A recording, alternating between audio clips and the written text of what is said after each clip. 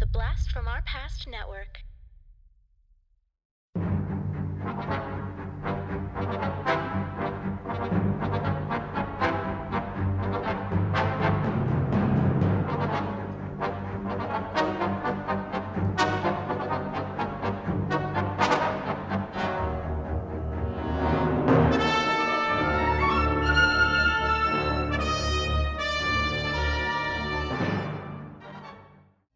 Obi-Wan once thought as you do. You don't know the power of the dark side. I must obey my master. I will not turn, and you'll be forced to kill me. If that is your destiny. Search your feelings, Father. You can't do this. I feel the conflict within you. Let go of your hate. It is too late for me, son. The Emperor will show you the true nature of the Force.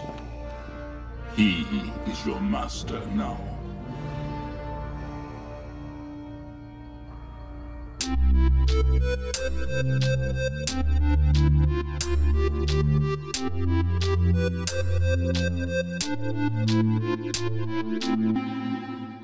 Talking Back.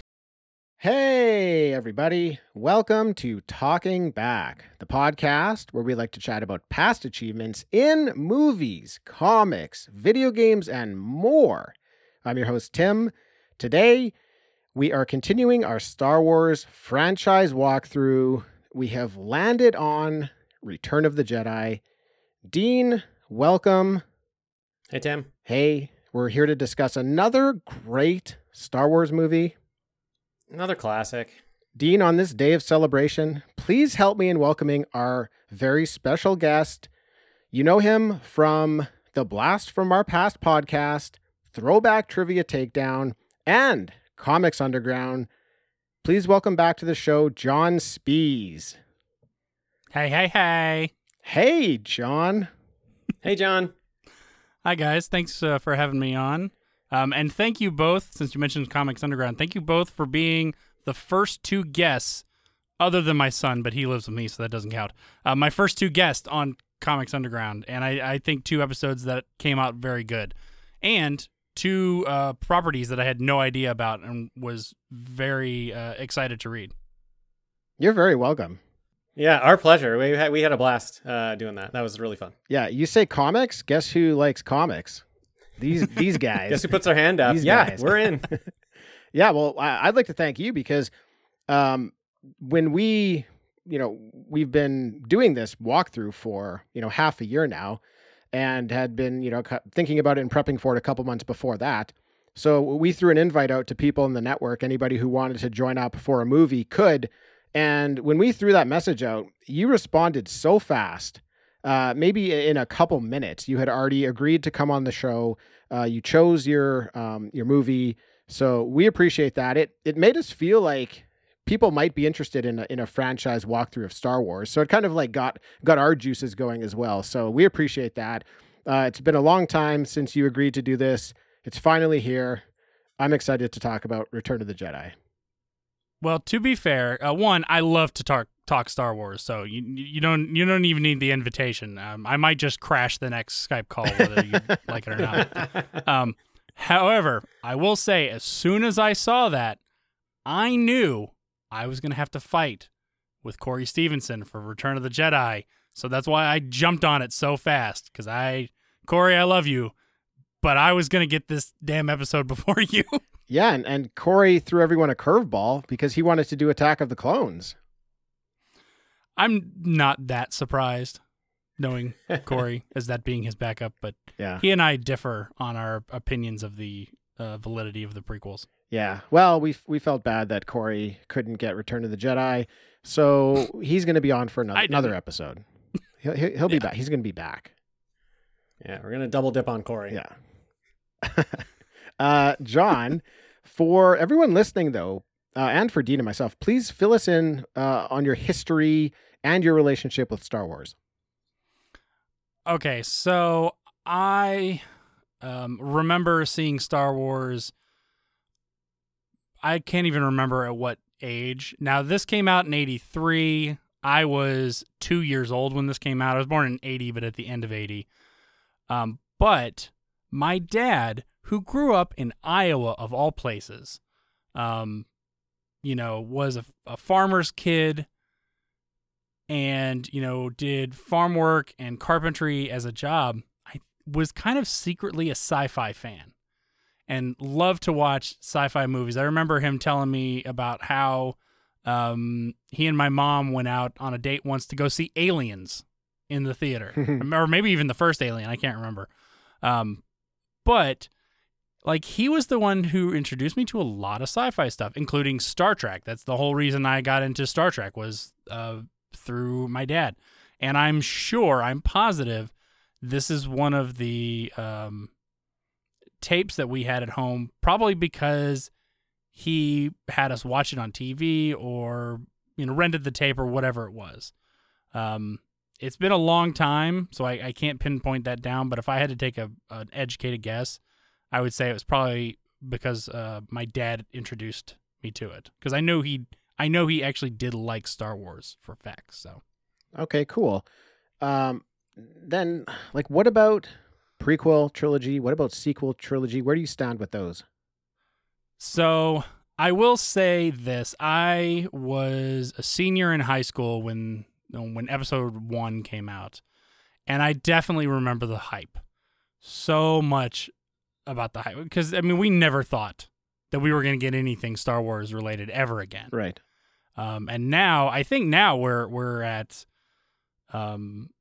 just a wondrous time of content coming out, and whether or not you like the sequels or you like the Mandalorian or any of the other stuff that's going out, there's content now, and that's something we never thought was ever going to happen again. George Lucas said, nope, I'm done with Star Wars.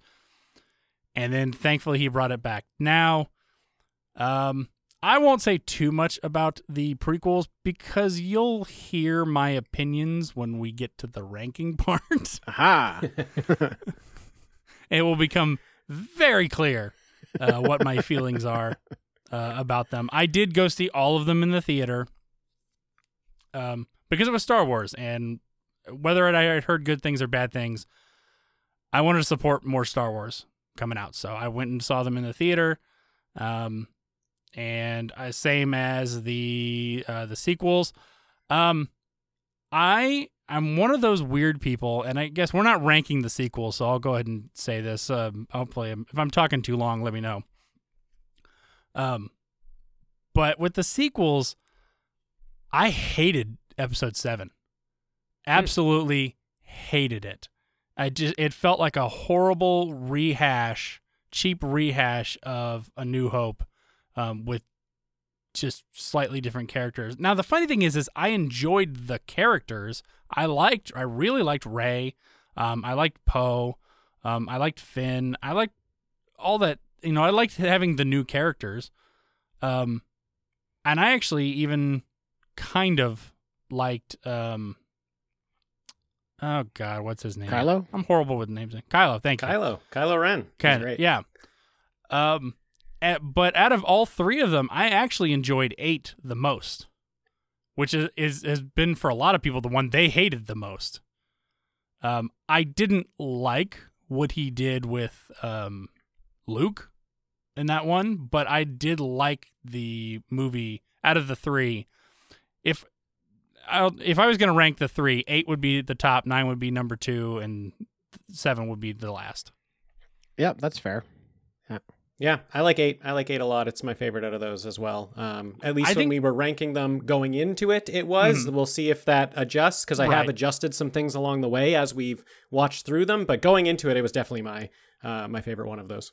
I also think it's the most visually interesting one of the 3. There's a lot of really cool visual effects and just things that, especially on the big screen, were just really, really cool. And I at least respected that part of the film. Yeah. Yeah, I agree with that. Yeah, good direction in that one. Now, we know that Return of the Jedi is your favorite Star Wars movie. And I'm very excited to hear why that is as we're walking through this movie. So, Sure. Return of the Jedi was released in 1983 with a budget between $32 and $42 million.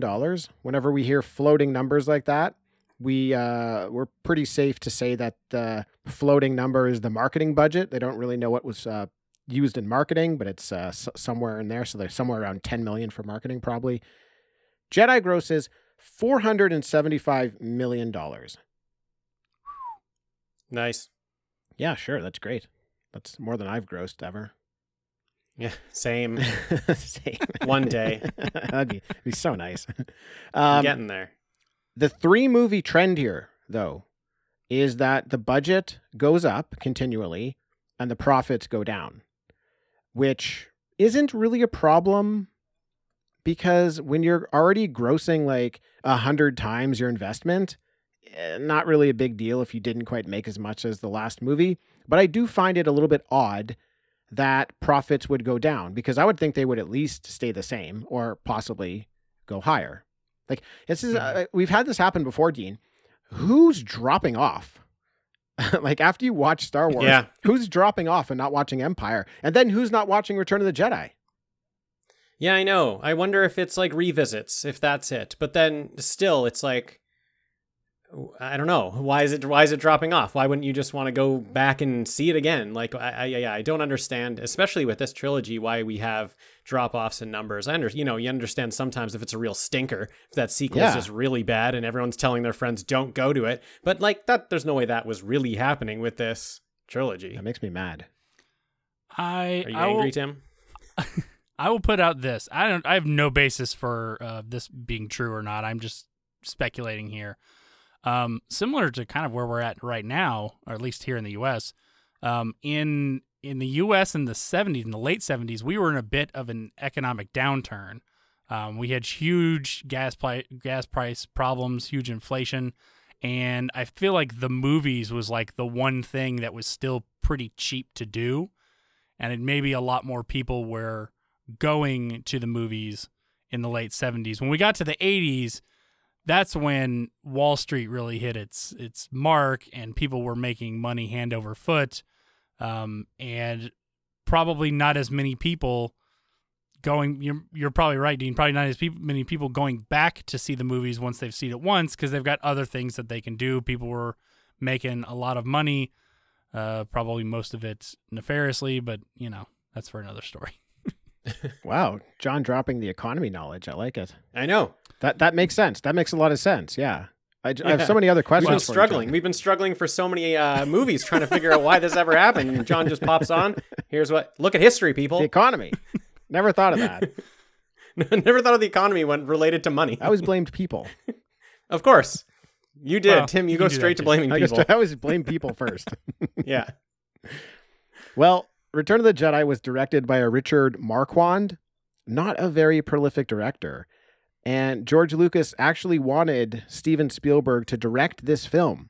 But because Lucas was having problems with the Directors Guild, they banned Spielberg from directing Return of the Jedi. Which, what? Yeah, it's kind of weird. Like, I know the issue with the Directors Guild was that you had to put credits at the beginning of your movie. And for Star Wars, George Lucas requested that he be allowed to put the crawl first and not do credits, just have credits at the end of the movie. They said, right, okay, go ahead. Then he wanted to do it again for Empire, and they put their foot down and they said, no, you're not allowed to do it. We let you do it once, not twice. And he said, screw you, and did it anyways. And then they fined him and Irvin Kershner like $250,000. And then that's when Lucas dropped out of the Directors Guild. So I think because of that, I think the guild was like, oh, you want Spielberg? Oh, no, we're not going to let you have him because we're mad at you for what you did already. So like we could have had Steven Spielberg directing a Star Wars movie. We lost out on that because of the fucking awesome. Directors Guild. Yeah. I'm getting People heated. Are petty. I don't like guilds. I don't like directors guilds. I don't like the comic book authority. This is reminding me of the Comics Code, Tim. These governing bodies, they screw stuff up. Yeah. Well, I'll settle down a little bit here. I always get face. heat. Is so red, Tim. I mean, to be fair, the heat in the to studio. be fair to George Lucas, he was probably making so much money off of that first one, he could afford to say "screw you" to the Directors Guild. Plus, at that point, I think he also had developed Industrial Light and Magic. Yeah, maybe for sure. Yep. He created ILM for Star Wars to support the special effects in Star Wars. Right. He was utilizing or he was supposed to utilize 20th Century Fox's special effects department, but it actually shut down just before Star Wars, so he had to come up with his own thing. So he created ILM. And then what's interesting is he created his other company, THX, not for, but as a result of Return of the Jedi, because he went, they had a screening of Return of the Jedi in a theater, and he went to watch it, and he said a lot of the sound effects and music couldn't be heard because the theater's speakers and their technology was outdated. So he created THX to kind of create an industry standard in theaters so that you knew what was going to come out of the theater. You knew that if you created your audio in a certain way, the theaters would be able to play it. So I like how he created these two companies that he's well known for, all because of Star Wars. Necessity is the mother of invention. Yeah, great point. Now, the screenplay, once again done by George Lucas and Lawrence Kasdan, who worked together on Empire. Now, if you've listened to all of our Star Wars episodes up to this point, and you don't know who did music for this movie, then what the fuck is wrong with you? You have been paying zero attention. But John, you're a big music guy. You teach music, right? I did. You did. I did before I went back to school at the about halfway through 2020. Okay. So I'm not, but for a long time I was a music educator. Yes. So I want to give you a chance to just give any comments or insight into John Williams, into this soundtrack that he's created for this franchise. Oh, put me on the spot there. Okay, the thing with John Williams, someone put it this way, and I really like this, because there's a lot of people who will go back and forth as to who is the best film composer. So, I mean, there have been guys since the early days of film that are fantastic, and everyone who's come after them has built on their back, so everyone knows the people before them, and as it is in any industry. But to date, it's the two that always get mentioned are John Williams and Hans Zimmer. I almost said Hans Gruber, but that's that also would have been correct. We would have accepted that. Yeah.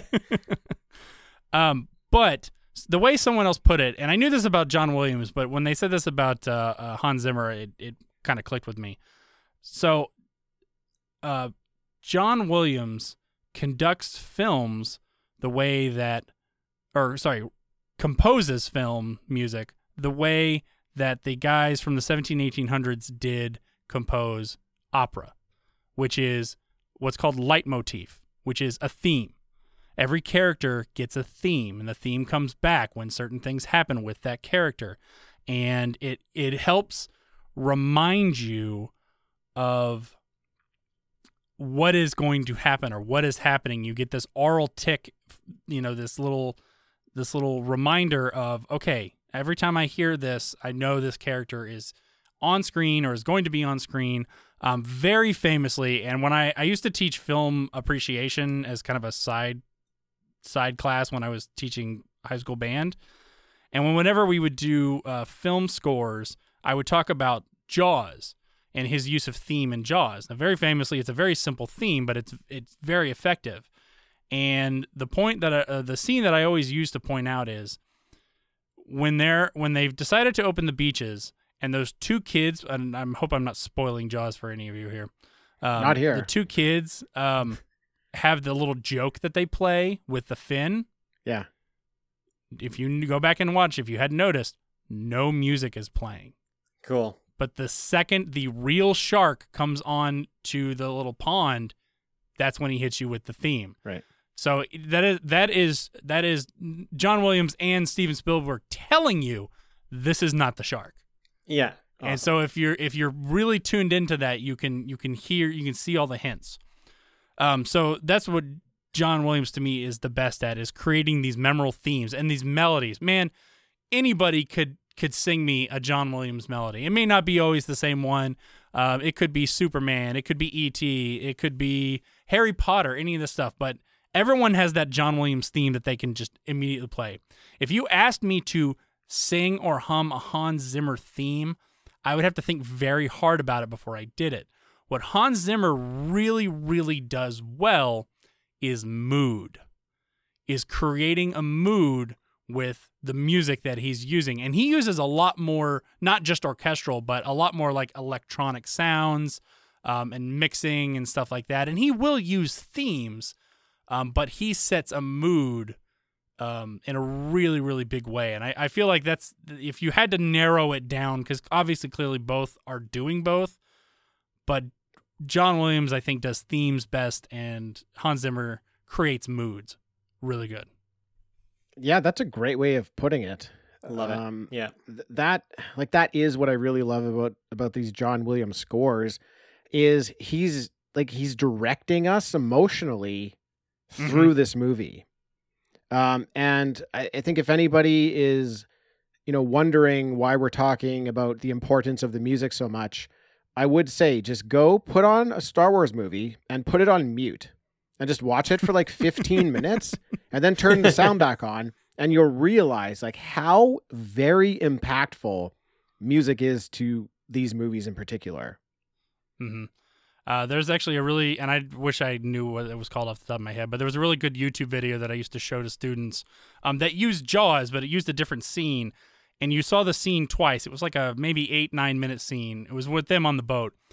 And you saw it once without the music and then once with the music. And you see automatically what the difference is that music like that brings to the mood and to the emotion of the scene, and how the directors want you to feel and how the composer wants you to feel. And it's so important. And I can understand why during the times of silent films, they would it would come with sheet music, and every theater had a piano player or organ player, and they would play along to what was going on, because just pictures moving in dead silence is just awkward and not effective and not emotional. Yeah, I think one of the reasons that jump scare movies work so well is because of the audio portion of it. Because if you're watching like a slasher film or something scary, again, if that's on mute, that's not a very scary movie. Like, you're not going to get scared when the killer jumps out. It's that sound that just attacks you. And that's what ends up startling you and scaring you. The visuals are supplementary to the sound, in my opinion, with those movies. There's also, I'd heard this, and I don't watch a lot of horror movies, so this is not something I've dove into. But I've also heard that one of the ways that they are effective in making you feel uneasy in horror films is not just through music, but just through sound specifically. Because we humans hear sound at about 20 hertz to 20,000 hertz is the average range. But what they'll do is they'll put in sounds that are lower than 20 hertz that you can't physically hear, but your body can still feel. And so they'll do things to kind of make you feel uneasy as certain scenes are going on.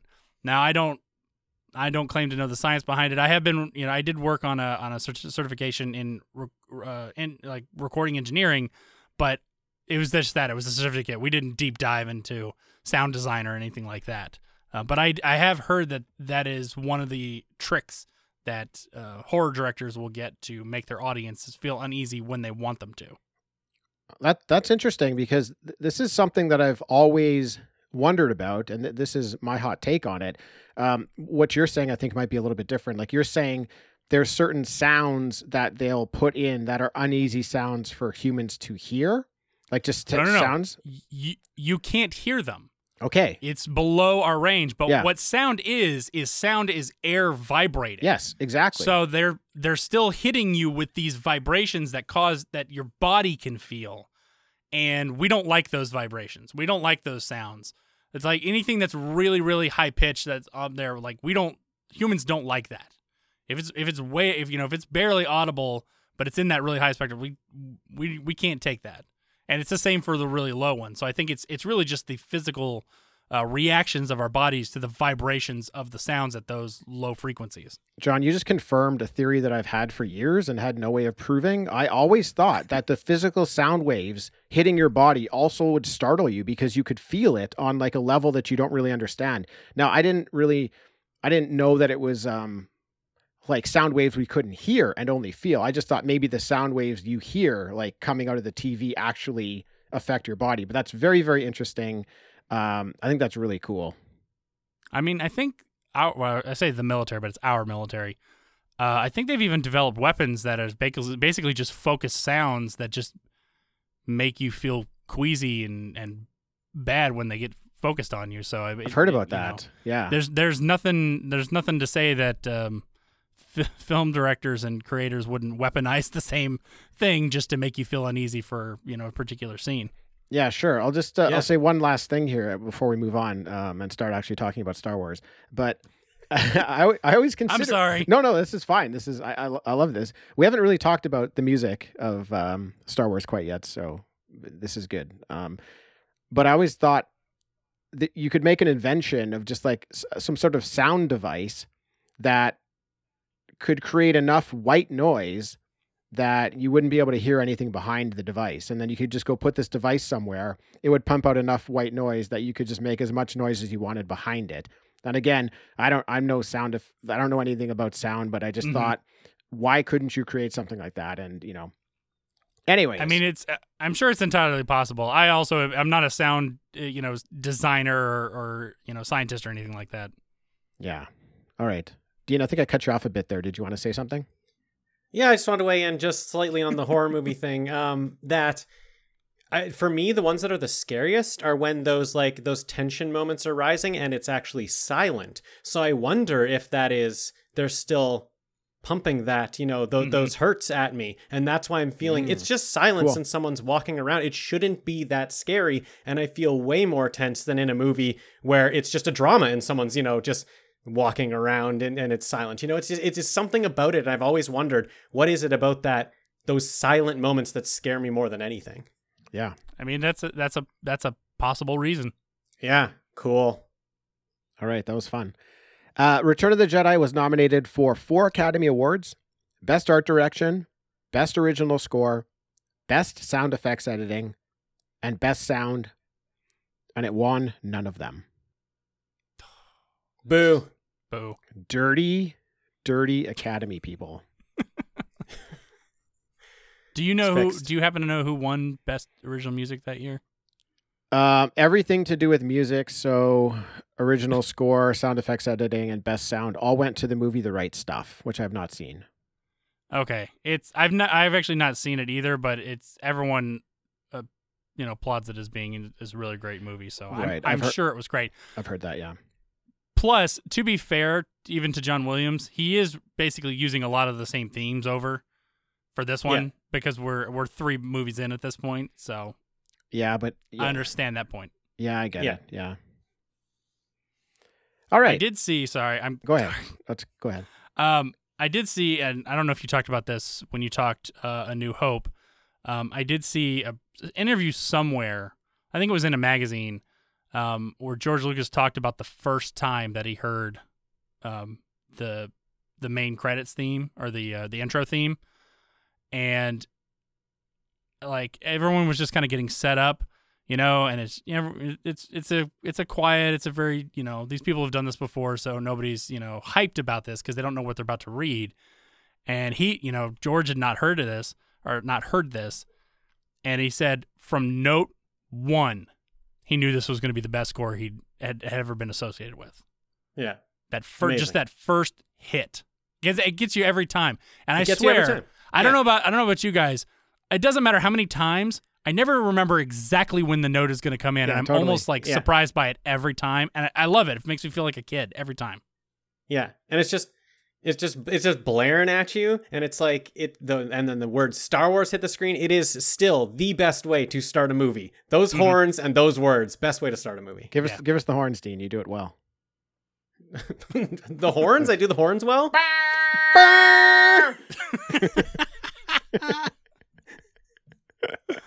Nailed it. It slaps you in the face. It really does. Yeah. Yeah. Yeah. You need to turn that into a soundbite. don't turn that on if your headphones are up too high. That's a problem. Blow those earbuds out. But okay, let's get to the opening crawl of Return of the Jedi.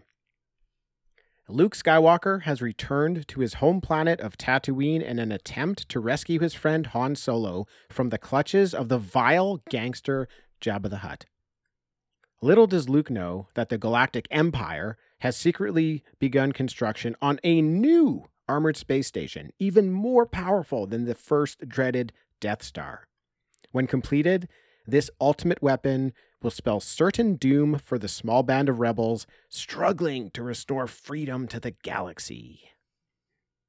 Now we start this movie off with Darth Vader's Imperial shuttle launching from a Star Destroyer towards a new Death Star.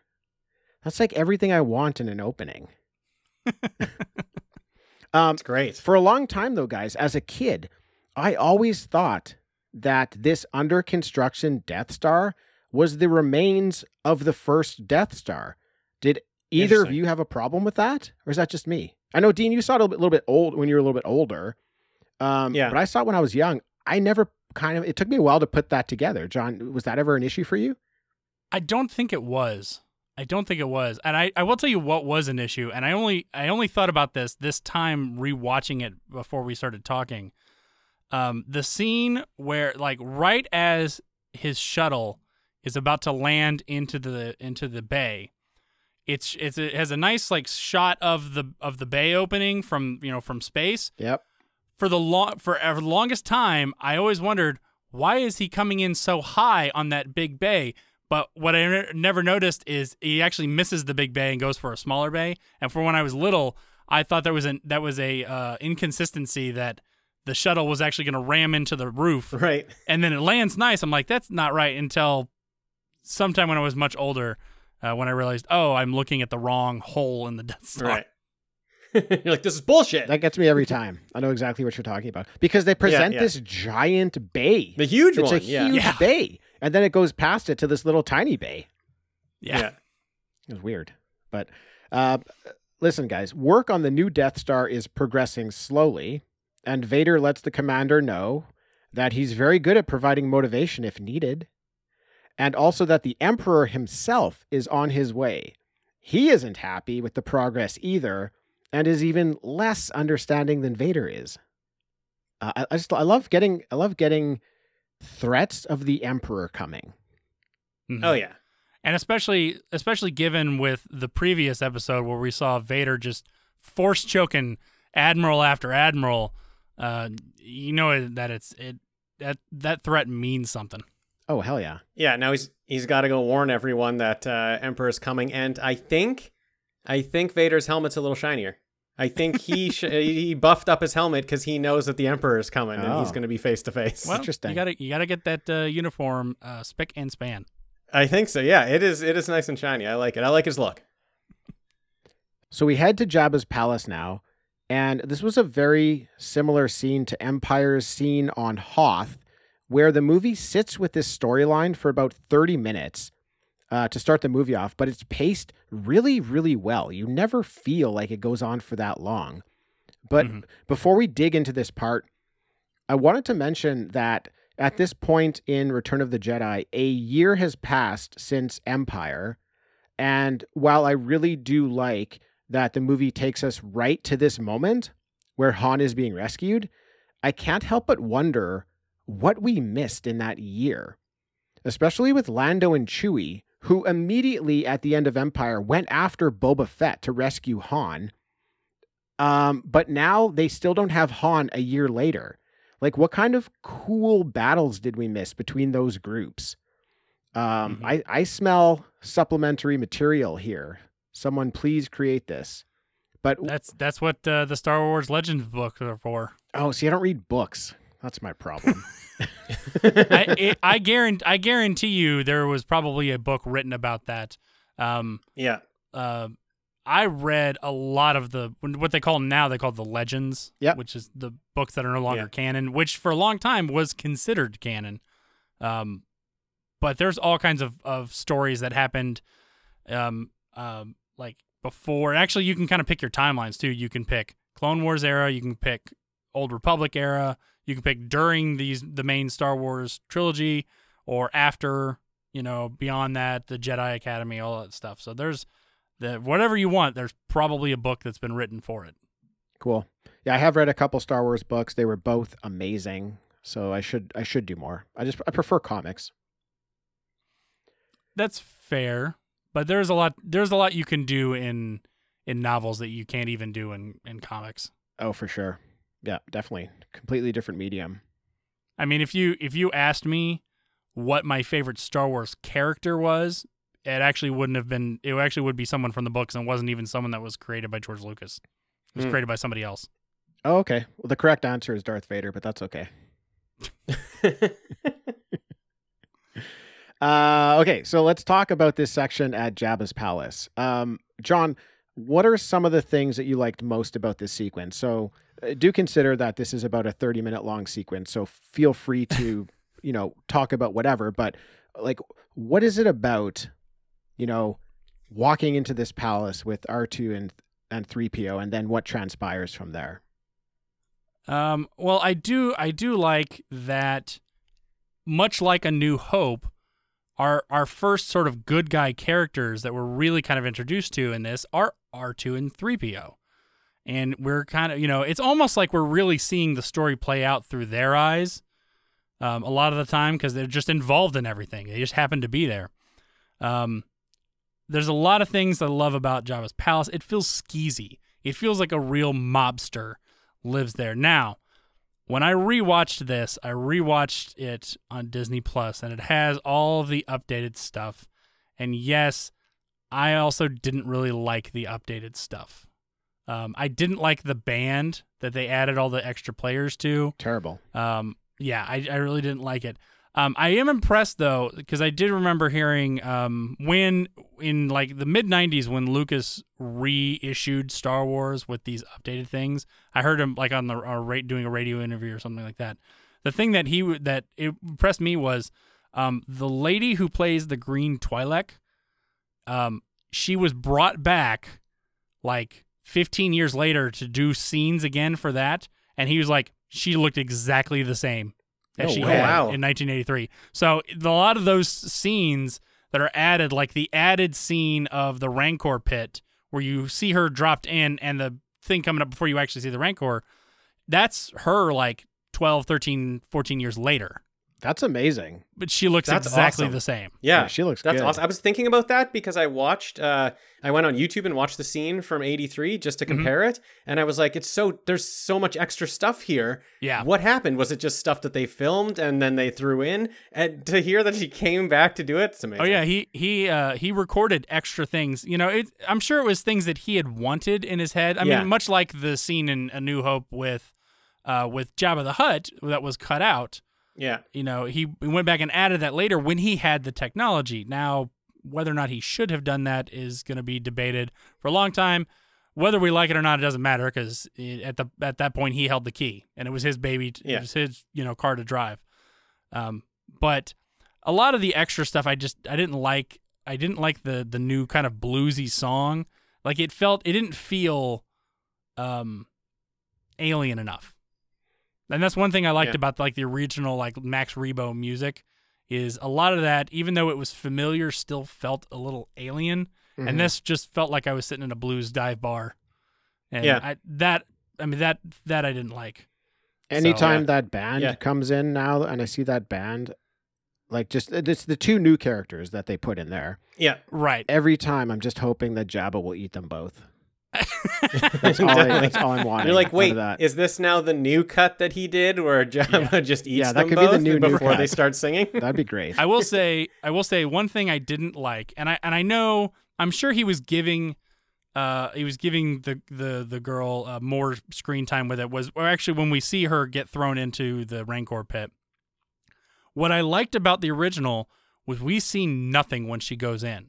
We just hear screams, and that to me was way more intimidating and scary than just seeing the door open up and seeing her in it. Because then we know what the pit is like, and not knowing what the pit is like is the intimidating and the scary part.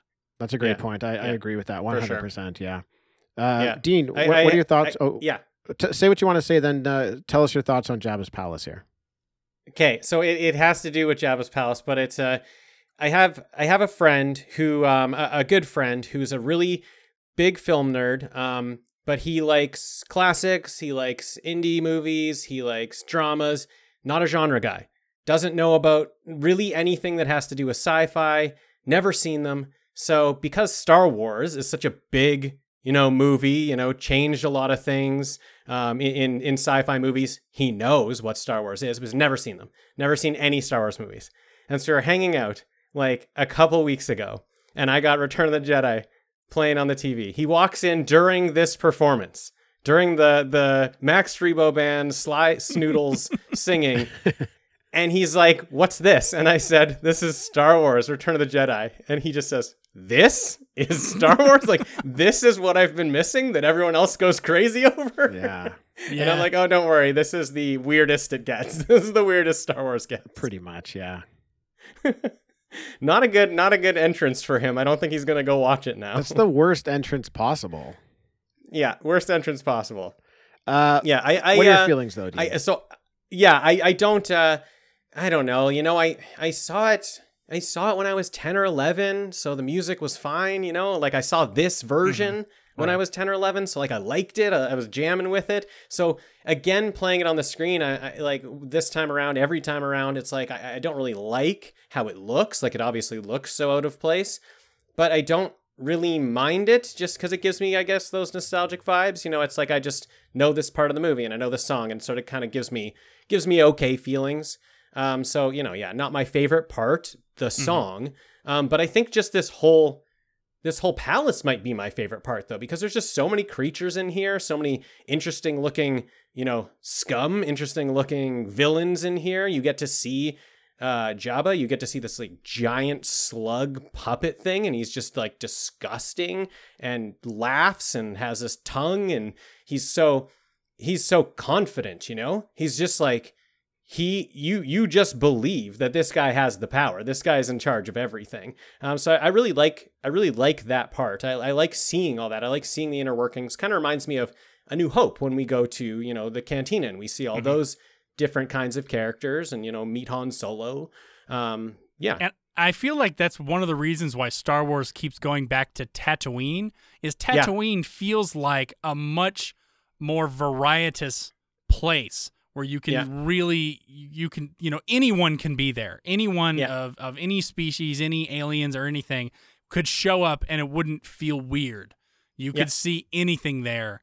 And I that's probably part of the reason why they keep going back to Tatooine for all of these things, because it's already been established. To talk about the books again, there was a book I remember reading when I was a teenager called Tales from Jabba's Palace, and it was like 5 or 6 different authors who basically picked a character from Jabba's Palace that had no backstory and wrote a whole story for them. Neat. Cool. And there's a lot of really cool, interesting stuff. Not all of them are winners, but there is some really cool stories in there, for just random characters who you see who just get like 2 seconds of screen time or, maybe 15 seconds of screen time. And of course, because it's George Lucas, they all have a name. Yeah. And we learn their names. But they write these cool stories to go with it. So you feel like their reason for being there makes sense. Just something to look into.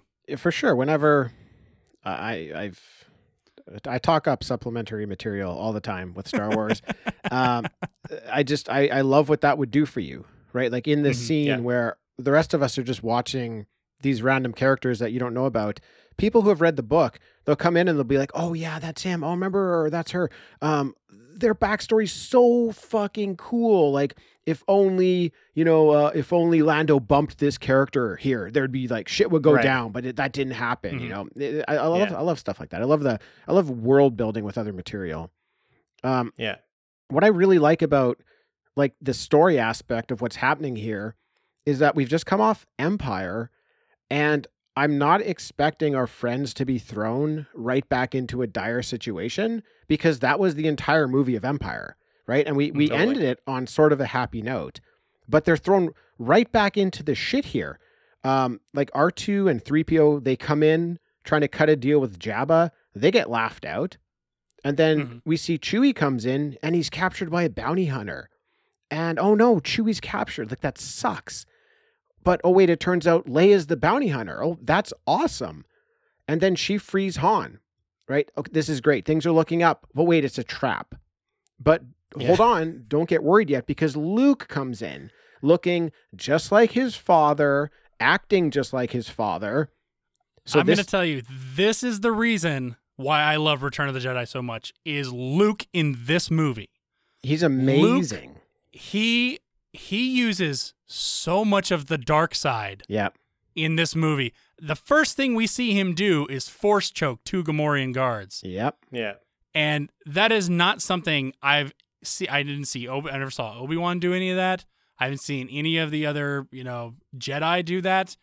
He is walking dangerously close to that dark side line. And Tim, I will tell you, much like you, I'm an Empire man.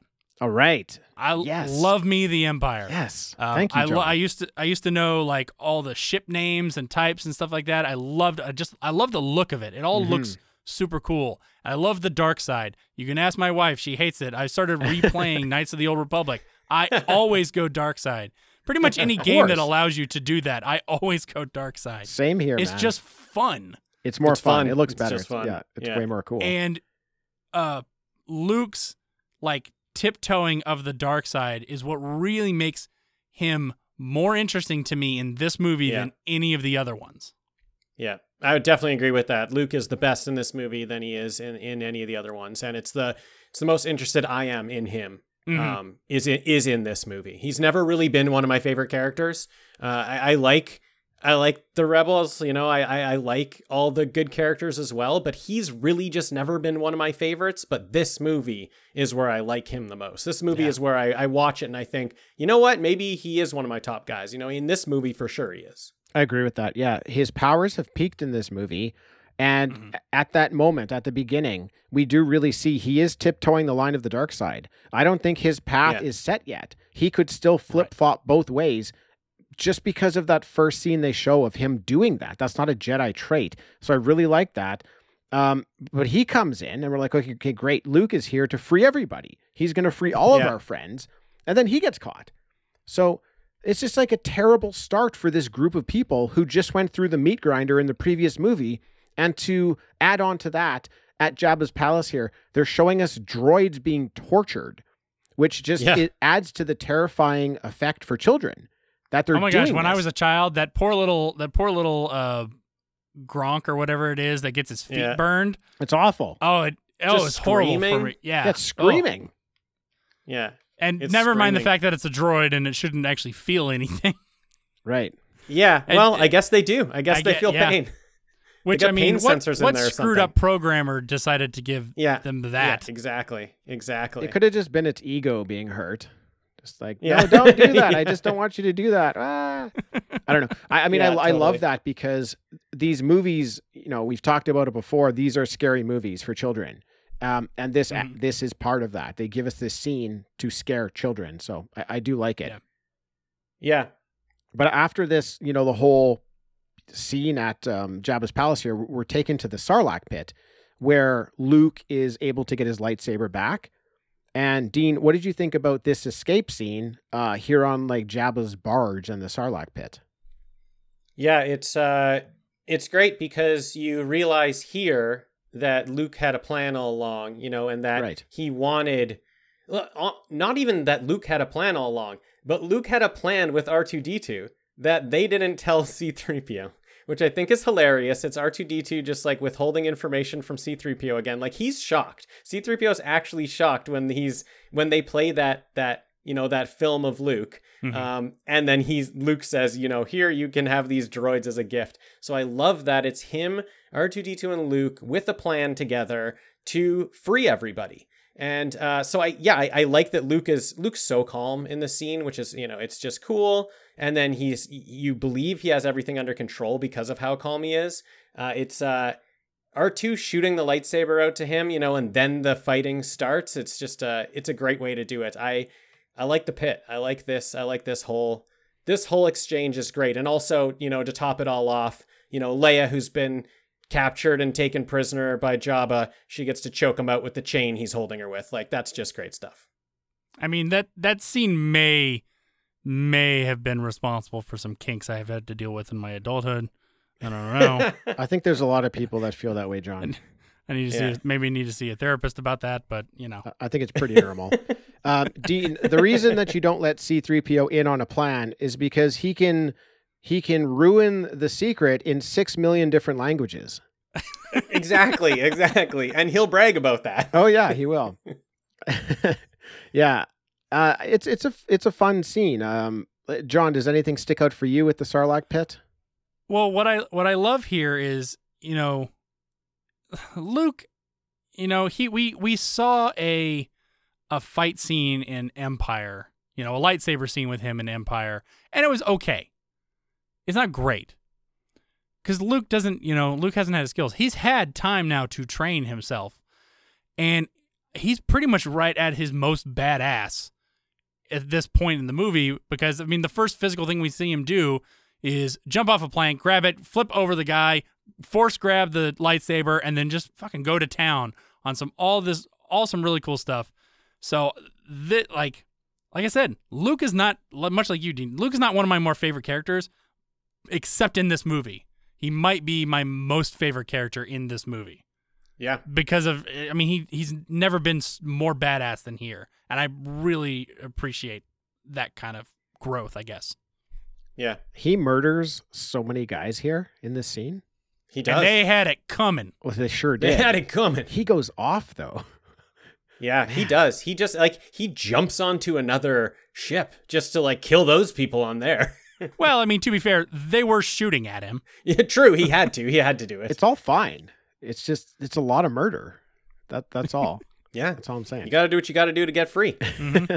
I love that as they're escaping, R2 pushes 3PO off the barge. I thought that was really, really funny. Just into the sand. That's what I love about it. It's not like he pushes them off and they land on something and fly away. Just into the sand. He's like, we're out of here. We got to get off this thing. Yeah. I'm fascinated at this point with all the new characters that this movie's giving us. And for me, it really helps to continue building the magical Star Wars world. The more species and different characters that come into the movie just makes my imagination grow even more.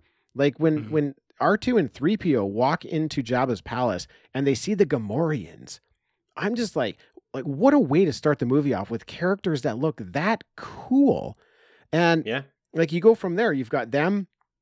You've got Bib Fortuna. You've got Jabba himself. You've got Salacious Crumb, the Rancor, all new characters. Then later in the movie, you get the Ewoks, you get the ATSTs, and the new Scout Troopers. And this is all, of course it does build the world, but this is all because George Lucas wants to sell toys, because every single one of those becomes a toy that he sells from Return of the Jedi. And in writing, Lawrence Kasdan and Harrison Ford, they wanted Han Solo to be killed. I think that's common knowledge. But the reason George Lucas said no was because he wanted to sell Han Solo toys. And if Han Solo was killed, he wouldn't be able to sell that toy as well as if Han Solo was alive. So yeah, true. Lucas really went for it with the toys. I'm not saying anything bad about that. But just the number of new characters we get in this movie is just, it's incredible. I bought the toys. I played with the toys. I love the toys. I'm happy about it. Yeah, hell yeah. Yeah. It's just smart business. So we talked about it in the last episode, Dean. Lucas said they're called AT-ATs. So that doesn't work for me when you introduce the ATST. What do you call that? Know. What do you call that? ATSTA? That's what I was thinking. That's what I was thinking when I was watching. I was like, what the hell do you call these things then if I'm supposed to call the other things AT-ATs? I think George Lucas is wrong. It's got to be AT-AT and ATST. Yeah, thank you. You can call it what you want. I prefer AT-AT for that, and I just say ATST for the small ones, and I don't give it another thought. That's a conflict of There's interest. no reasons John. for that, John. You know, I'm kind of beyond the point of caring because people complain about the most minute amount of thing. It's kind of like, and this is a weird thing to talk with you guys about, but I don't know if you know, but like down here, like the word pecan is a contentious word because it's pronounced two different ways. Except I don't pronounce it either way. It's either pecan or pecan, but because I was born in the Midwest and I grew up in the South, I have a combination word. I say pecan. Ooh, and that okay. just weirds people out because I'm like, now I don't even know where you're from. I get you. You don't say it either way. And it was just how I developed saying the word, I guess. So to me, there's between, if you want to say AT-AT, say AT-AT. If you want to say AT-AT, because I'm lazy, I'm going to say AT-AT. There's no easy way to say AT-ST, so I'll just go with it. You like to blaze your own trail, John, and I respect that. Yeah. Tim and I are very, very open to anything anyone likes about Star Wars and how they wanna say the words. But AT-AT, I think that's the hill we die on, Tim. I think we die on the AT-AT hill. I mean, I call it AT-AT. I call it AT-ST. I will call it that for all my life. I also call it a pecan. I think I switch back and forth because I don't know what you're supposed to call it. Whatever you want. Exactly. Whatever you want. Now I know. Hell now yeah. I know. There's 3 ways now.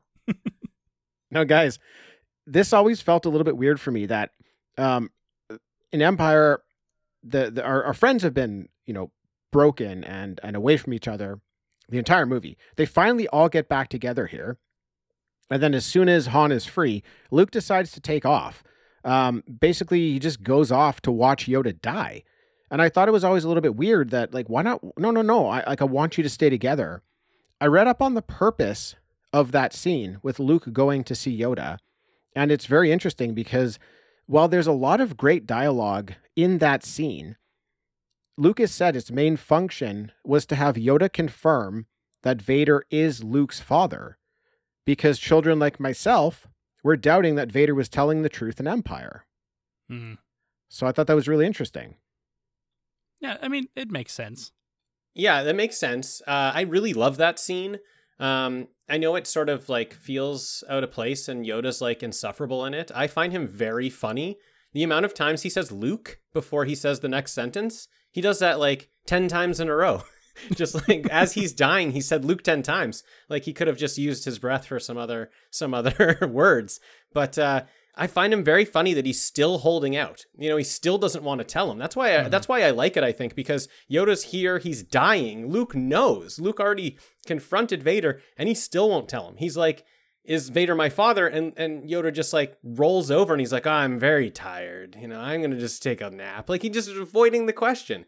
So I like that part. And then I like when he talks to Obi-Wan because Obi-Wan's telling him to kill Vader. And he's like, oh, I don't know. He's like, I don't know if I can kill Vader. I don't know if I can do it. And then like later in the movie, the Emperor is going to tell him to kill him. And so it's like, you have the good side telling him to kill someone and you have the bad side telling him to kill someone. And so it's just like, it's the meaning of the kill, right? It's the meaning of why you kill that's going to turn him to one side. Mm-hmm. I just thought it was very interesting that Obi-Wan is telling him to kill Vader. And he's like upset when he says he won't do it. Luke was saying he couldn't do it because emotionally he wasn't going to be able to kill his father if this was his father. Well, he says he senses good in him and he can turn him. That's his argument to Obi-Wan. So, and Obi-Wan's like pissed at that. Like he just wants him to kill him. I just find it interesting that Obi-Wan's pushing so hard that he kill him, even when Luke's like, no, he's good. I'm going to try to turn him. I'm going to try to get him on the good side. And he's like, no, that ship has sailed. I've seen what he's done. That sounds like every girl I knew in high school who dated the jerk jock who was like, I can change him. No, you can't. Yeah. I can turn him. Do you know that he killed a bunch of children? Do you know that? I want to ask you guys, I'm sure that there is some nerd who will correct me, and I say nerd lovingly because I am. So do we. We say that too. Yeah. Do you think, because I've never actually read whether it was confirmed that this is the case, do you think that Yoda was 900 years old because his species lasted that long, or because he was so strong in the Force? I think his species lasted that long because I think the other Jedi that was his species on the Council in The Phantom Menace, Yaddle, she like lived in a pit for like 400 years or something. Is So I think it's just that that, in like- some book or something like that? Yeah, it's in some. I think it's just on Wikipedia, so it must be in some book or something where that says. But she would be strong in the Force too. Actually, I think it says she just lived off the Force for 400 years because like she was in a pit and didn't get food or anything. So it still could be a Force thing. It still Okay. could be that. I thought that their species just lived that long. I take it as their species lives that long Yeah. because Okay. the humans are strong in the Force too, right? Like Obi-Wan Kenobi is strong in the Force, but he got old and he aged, the appropriate way that Yeah, he should. And also, I guess with the Mandalorian, you see Baby Yoda and he's 50 years old and he looks like a baby. So, Okay, fair enough. That might say something towards that. But okay. Anyways, back to this Yoda thing. Like Yoda, he tells us here, he tells Luke here that Luke has a sister. There's another Skywalker. Now, John, like, do you have any memories of this moment when you watched it for the first time? Because this is a pretty big, like, holy shit moment in the original trilogy. If you're watching it chronologically, this is not a big deal at all. But I know when I watched it as a kid, this was a huge deal. Do you have any memories of that, John? I wish I could say I did, but I don't. I don't remember what it was like watching it for the first time, so unfortunately I can't say how I felt at the time. Okay, no worries. So the rebels have gathered some intel that the Emperor himself is on the Death Star, and they see this as their chance to destroy the Empire.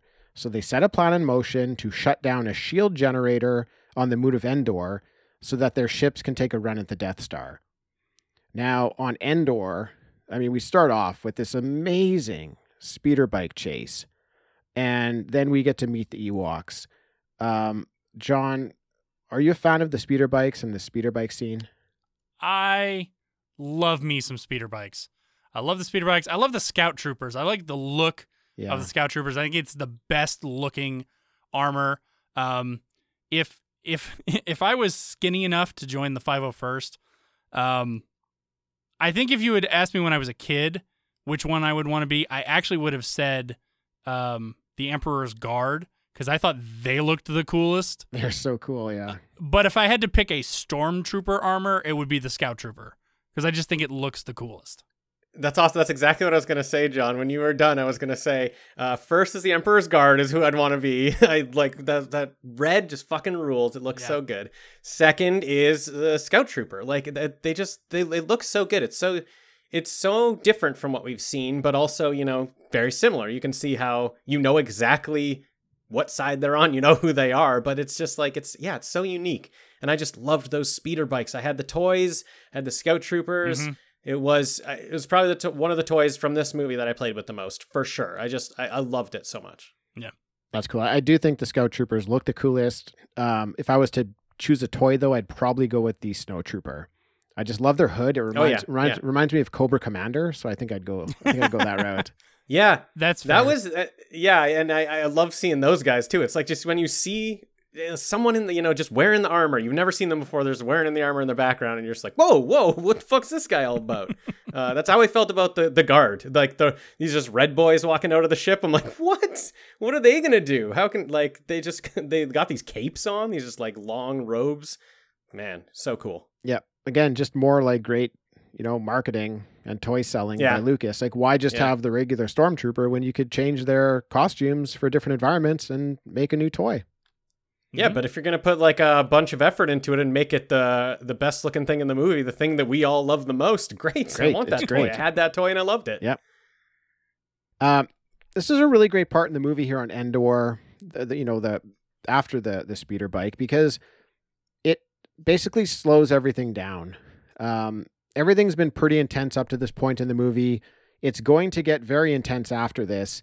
But this is a chance for us all to just catch our breath, even though our friends just about get cooked by Ewoks. But this whole scene at the Ewok village with 3PO being their god, I thought was just hilarious.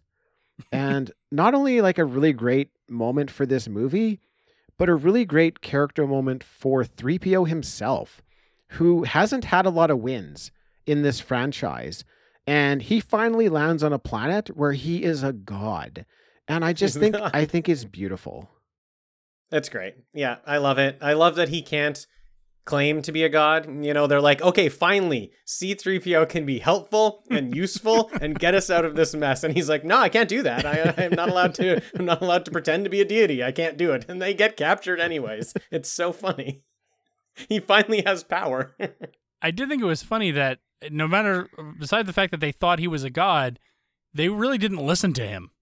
No, they didn't. True. Yeah, they didn't listen to him at all. They were just like, they were still going to cook everybody, cook up the feast. They were, even though he said, let them go, they're like, nah, it's fine. It's fine. You deserve this. Kick back your feet and we'll feed you some Han Solo.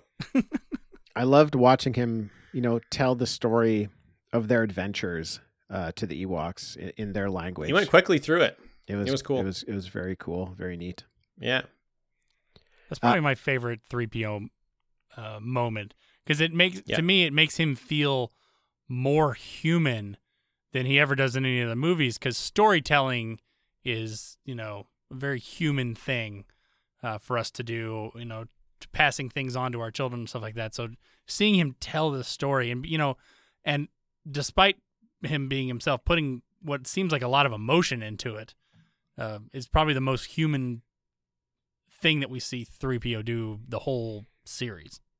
It's also totally. It's the moment where I can actually connect it with a kid would have built this. A kid would have built this type of robot for himself, for his family. Like I could never really connect. Like, why is Anakin building a protocol droid? Why is he building that? Why does he need that? But something like this, I understand. You just don't always think of all the things that it might be able to do.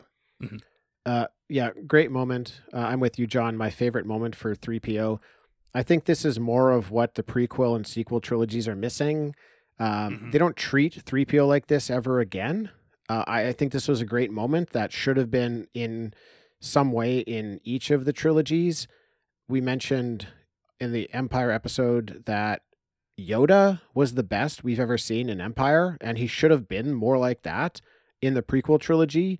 I think this is another misstep where they're not utilizing this character, in the correct way. They're taking some of the fun stuff about the character, but they're not taking the heart of the character and moving that along to the other trilogies. Mm-hmm. I really did like this moment here with Luke and Leia as well. Like, Luke knows that Leia is his sister now, and the sheer and utter disgust in her voice when she learns that Vader is Luke's father was great. Mm-hmm. She's so disgusted with Luke when he says that. Yeah. She delivers that line perfectly. But yeah, then she kind of realizes that she's the sister, and she says she always knew. She somehow always knew. I thought that was really cool. Yeah, Luke really tees it up nice and slowly. He really wants a big reveal for her. He's looking for a reaction when he tells her that they're brother and sister, and she's like, I know, I've known all along. I knew. I felt it. Yeah. Now, I'm going to ask the dumb question. Yes, do it. Does it bother you with the kiss that happened in the last movie? Because to me, it doesn't really, because that was a pretty tame kiss when it comes to, kisses that you've seen on screen. I mean, I've seen family members not necessarily kiss exactly like that, but, kissing on the lips really isn't that uncommon.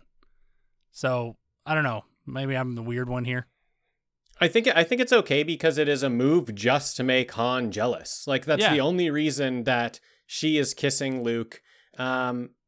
It's just weird that she says here, I've known all along. That's the only thing that makes it weird. Fair. If you could have just taken out that and her being a little bit surprised of this news, I think then it's just absolutely totally fine. I think it's just this little thing that makes people think, well, that's weird. I think we can't take that too literally, though. The fact that she says, I always knew. I think you have to take that as a feeling. Like, there's just a feeling. Yeah. The Force. It's like a connection with her Force, and Luke. A connection that she knew was there. Yeah. The same way as when he was hanging off at the bottom of Cloud City and she responds to him calling for her. She senses it, right? So she might wonder what that is. She doesn't know that Luke's, her brother.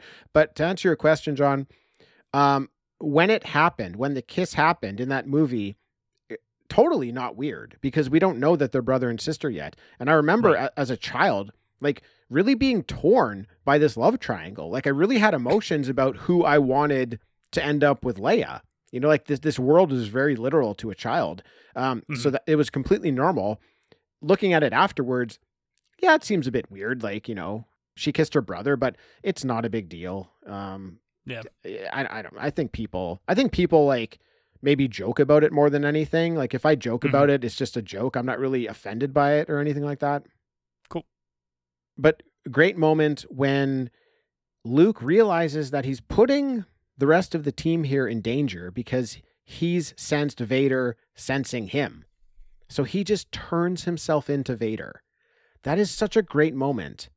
Luke says to Vader that he can feel the conflict inside of him and that he needs to let go of his fate.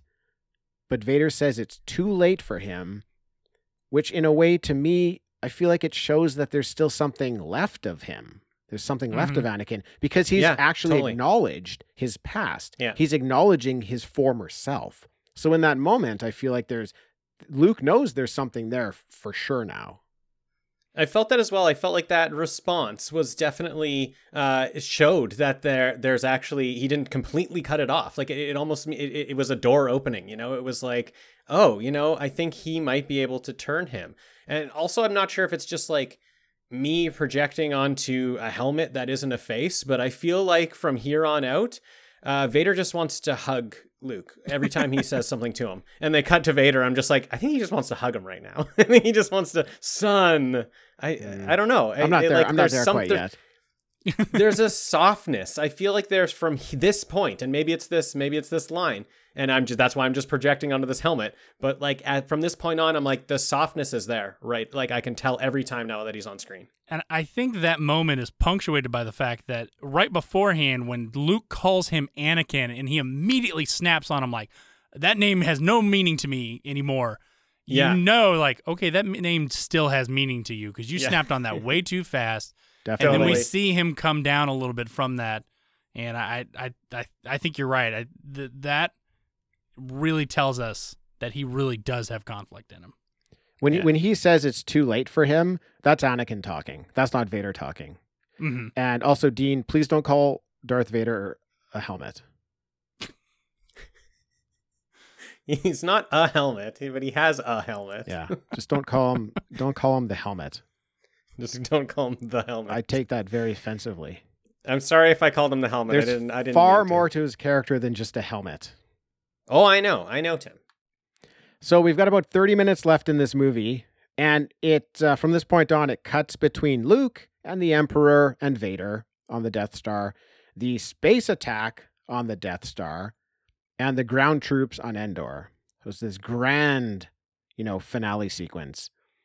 Now, Vader has brought Luke to the Emperor, and the Emperor is trying to get Luke's rage meter all the way to high by explaining that his friends are all going to die. And the Emperor explains that he set a trap.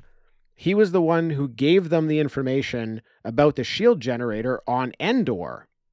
And Luke says something very interesting here. He says, the Emperor's overconfidence is his weakness. And I think that makes a lot of sense because after so long of having things go the Emperor's way, I think it would be very possible that he does become overconfident with his plan. His plan has worked for like 20 years or something like that. So why wouldn't you just think that your plans are always perfect? But something is a little bit off with this plan, and Luke is onto it. And what Luke's onto is that he himself will not be a part of this plan. I really like that part. Yeah, I like that he talks about his overconfidence because it helps me out with the battle on the ground and sort of accepting what's going on there, because the Emperor is so sure that they are just in no possible way are they going to be able to get that shield down. The ground team is not going to succeed at all. And they get caught, and then the Ewoks help out, and it's all good. Like, they get through it. And it's like, really, your plan was so good and so airtight that a group of Ewoks showing up couldn't disrupt it. So maybe because he's so overconfident, he didn't think of like, getting with the, teaming up with the people, with the species that live there, to give you that extra edge. So, because I always had a problem with the Ewoks being like the turning point in that fight. I like the Ewoks. I like how they can take down the ATSTs. I like how they're using the land, to fight. And I always liked that they helped out. But it was always weird for me that they were the turning point. They were the thing that did it for everyone. So going back to that overconfidence kind of makes sense. Yeah, I agree, because if the Emperor did know of the Ewoks, he may not have, but if he did, he would have just assumed that they're not going to be able to do anything, right? They're useless. Right. They're small. Yeah. That's my take on it. Is there's no way that they've established, some kind of base on there and not know what the local flora and fauna are, and probably the Ewoks have had dealings with the stormtroopers and probably why they stay away from them now. But I never had a problem with it being the turning point. I always considered the Ewoks are the X factor. They're the thing that the Empire has already dealt with. In my mind, they've already dealt with the Ewoks. The Ewoks are scared of them. There's no way they're going to fight back now. But what they don't expect is that the Ewoks have made these new friends, and they have a new god, and all of these things that are now motivating them. And we've seen throughout history what a motivated mob with even smaller weapons can really do when it really wants to. I mean, all it really does is distract everyone from the focus that the Empire had before, and they create chaos, and the chaos is what brings everyone down. Yeah, that's true. They allow the rebels to be able to fight back, where they were like basically in a state where they were done and captured and couldn't fight. The Ewoks create chaos so that the rebels can now actually fight and add to those numbers. Yeah, cool. I like it. The Ewoks aren't really the turning point. I guess they're the turning point in that small ground battle, but that's not the turning point in the greater mission here. Right. No, but if the shield never comes down, then there's nothing anyone can do. Right.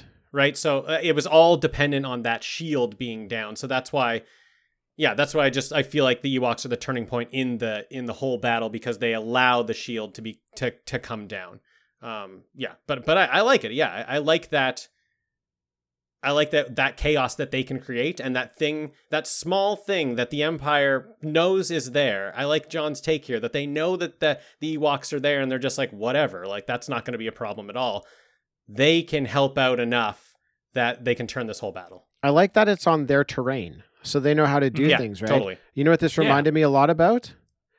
Was the movie Predator, when Arnie sets up a bunch of forest traps for the Predator, and like deals him, some damage, and that's what was happening here. Like, I wonder if Predator borrowed from this. There's logs flying from trees, smashing, into the ATSTs. It's a fun scene, very dramatic, and I love how like they're trying to get into this bunker this whole time, right? That's all they're trying to do is get into this bunker. Nothing works. R2 gets shot, almost destroyed. Han gets shot, almost killed. Nothing is going to get them into this bunker. And that's what the Empire is relying on. And then what does end up getting them in is just simple trickery. It's just Han pretending to be one of them. And that's enough. It's like, it's kind of like what we've talked about before. Like the Empire, they think they're so good and like so up high on their pedestal, they can stop any sort of frontal assault, but they're too dumb to realize a simple trick might, be the thing that catches them, that gets these rebels in. So I love that after trying to get in so long, just butting their head against this door and nothing happening, they just stop and pause for a second, and they're like, why don't we just pretend to be one of them and just ask them to open the door? And that works. Mm-hmm. So Luke has taken up his lightsaber against the Emperor, and Vader has now engaged him. And Luke is so worried about his friends, that Vader senses Luke's connection to Leia, and now he knows that he has a daughter. I love that. They always talk about your feelings betray you. Luke was focusing so much on Leia that Vader can just pick up on the fact that that is his daughter. Very, very, very cool. And I like that Vader just immediately goes to, oh, maybe I'll just turn her to the dark side instead then. Yeah, he's pumped. He knows he knows all the right buttons to get Luke to respond. Totally. Yeah. Totally. Yeah, that made Luke so mad, but he's just so pumped. He's like, "Oh, great. Another one. I got a daughter. I'll just turn her if you're just not going to turn." Excellent. I got 2 chances at this. 2 chances. This really pisses off Luke though.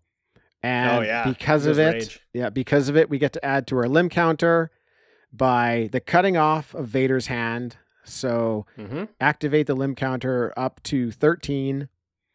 Great. Luke has embraced his hatred and anger at this moment and become more powerful than Darth Vader. This is amazing. It's an amazing moment. The Emperor has finally got what he's looking for, except Luke puts his lightsaber down. And for me, this is the definitive moment where the Emperor's plan has failed. And just a great, great moment in the movie for me. Luke is too powerful in the light side. So the Emperor just starts torturing Luke with his Force lightning. And this is the coolest shit I had ever seen when I first saw this movie. This moment. Yeah, totally. Just this whole scene. Oh my goodness. This was mind blowing for me as a child. Yeah, this whole scene is honestly, I think it's just one of my favorite scenes for sure in the whole original trilogy. From Luke like beating down Darth Vader, cutting off his hand, to him throwing his lightsaber. Like it's a boss throw, you know. He's just like he deignites it or whatever, puts the light down and just tosses it. Like he's like, I'm done. It's not even just like puts it down, holsters it, whatever. He throws it away. He's like, I'm not even going to do any of this anymore. Then you get Emperor's lightning you haven't seen before, and then you get, you know, we're going to get to it, but you get a Vader moment that is one of my favorite Vader moments in all of the movies, because I love his arc, and this is where it peaks. You know, this is where the arc comes all the way back up. So this entire scene, this entire collection of events that's happening, just one after the other, so dramatic, and yeah, so cinematic. I love it. Yeah, John, any thoughts here? Yeah, one of my favorite things is the scene where like Luke is like basically just beats down Vader and chops off his hand, and you get that moment where all of a sudden he looks at his own robotic hand and realizes he is becoming his father. And so there's weird crossroads where in this scene or in this kind of section of the movie, Vader seems to be on the way back to the light as Luke is on the way to the dark. And when Luke sees that he's turning into what his father was, that's when he knows he has enough sense in the light to throw away the lightsaber, because if he holsters the saber or still holds it, I think we've lost Luke at that point. Yeah, to the dark side. But he knows that he's at that point. He's about to reach the point of no return, and if he doesn't do this thing, if he doesn't throw away his lightsaber and stand up and say, "No, this is it," then he's going to be lost to the dark side forever. That's a really cool thing you just said, because we know balance of the Force is such a big thing. And your comment on Darth Vader starting to head towards the light side as Luke is starting to head towards the dark side, that makes a lot of sense. And I hadn't really considered that before. That is very cool. I really love that comment. I like this moment even more because of that. That's very insightful. I don't always say smart things, but on occasion it happens. So Luke is on the ground, just writhing in pain. His cries for help don't fall on deaf ears, though, as Vader decides to help. And there's something in this shot of Vader standing beside the Emperor while the Emperor's doing it that just gets me. It's really weird. I don't Does it feel to you like you can literally see the conflict on his face, despite the fact that you can't see his face? Yes, and it's because he does a double take. Like, he looks over at the Emperor, and then he looks back at Luke, and then he looks back at the Emperor, and then he looks back at Luke, and then he decides to do something about it. It was that double take where, and that must have been the reason, John. They must have done it to, like, show you the conflict, and I definitely can feel the conflict. Amazing shot. And Vader just picks up the Emperor and, over his head, then throws him down a pit where the Emperor explodes in a blast of energy. But obviously the Emperor is, force lightning Vader at the same time and just destroys all of his, life support systems. But really great scene. Dean, what did you think of that? I love it. I love the Anakin Darth Vader arc. I love it's a trope and we see in other movies, but like, the chosen one, the kid who's being pumped up from the time he is a kid, that he's going to be the one to save us all. He's going to be one to balance the force, all this and all that pressure. All that pressure on him causes him to fail in the end. He fails and turns as evil as possible, becomes the most evil person in the entire galaxy. And then we get to, bringing his family back, bringing his son back, and his son being the one to have the hope in him and keep pushing, even though everyone's telling him, even though his ghost Obi-Wan is telling him to just kill him. And he says, no, I know there's something in him. And so that moment where we get what Luke's been talking about the entire movie, we get to see it. We get to see Vader actually make that move, pick up the Emperor, throw him down the pit. It's my favorite Vader moment. Like, it's just, this is the whole arc that I'm wanting to happen. This is the way I want it to end up. I want him to do this. It's hard to say he redeemed himself because he killed so many people. He's the most evil person in the galaxy. Mm-hmm. But it is the character, at least in his last moments, having more light in him than dark, and coming back to being Anakin, not being Darth Vader anymore, and at least getting to die as Anakin. I think it's beautiful. I love it. Yeah, I totally agree.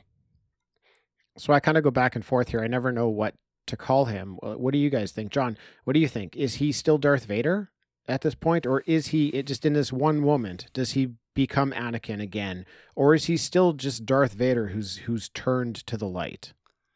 See, that's a hard thing because like they talk about him as Anakin, and I grew up with just the original trilogy. By the time the prequels came out, I was almost I was out of high school by the time the second two of them came out, and I was almost out of high school when the first one came out. And so this whole time I only have seen him as Darth. And yeah, they've talked about him as Anakin, but I still only see him as Darth Vader. I imagine for people who grew up with the prequel trilogy, they see him as Anakin.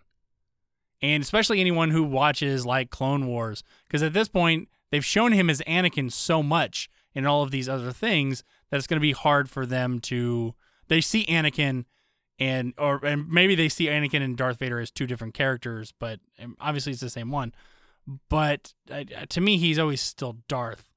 Philosophically speaking, I think he is Anakin at that point. I think he's come back. He's admitted defeat in coming back to the light, if that makes sense. Like, you were right. He says it. You were right about me.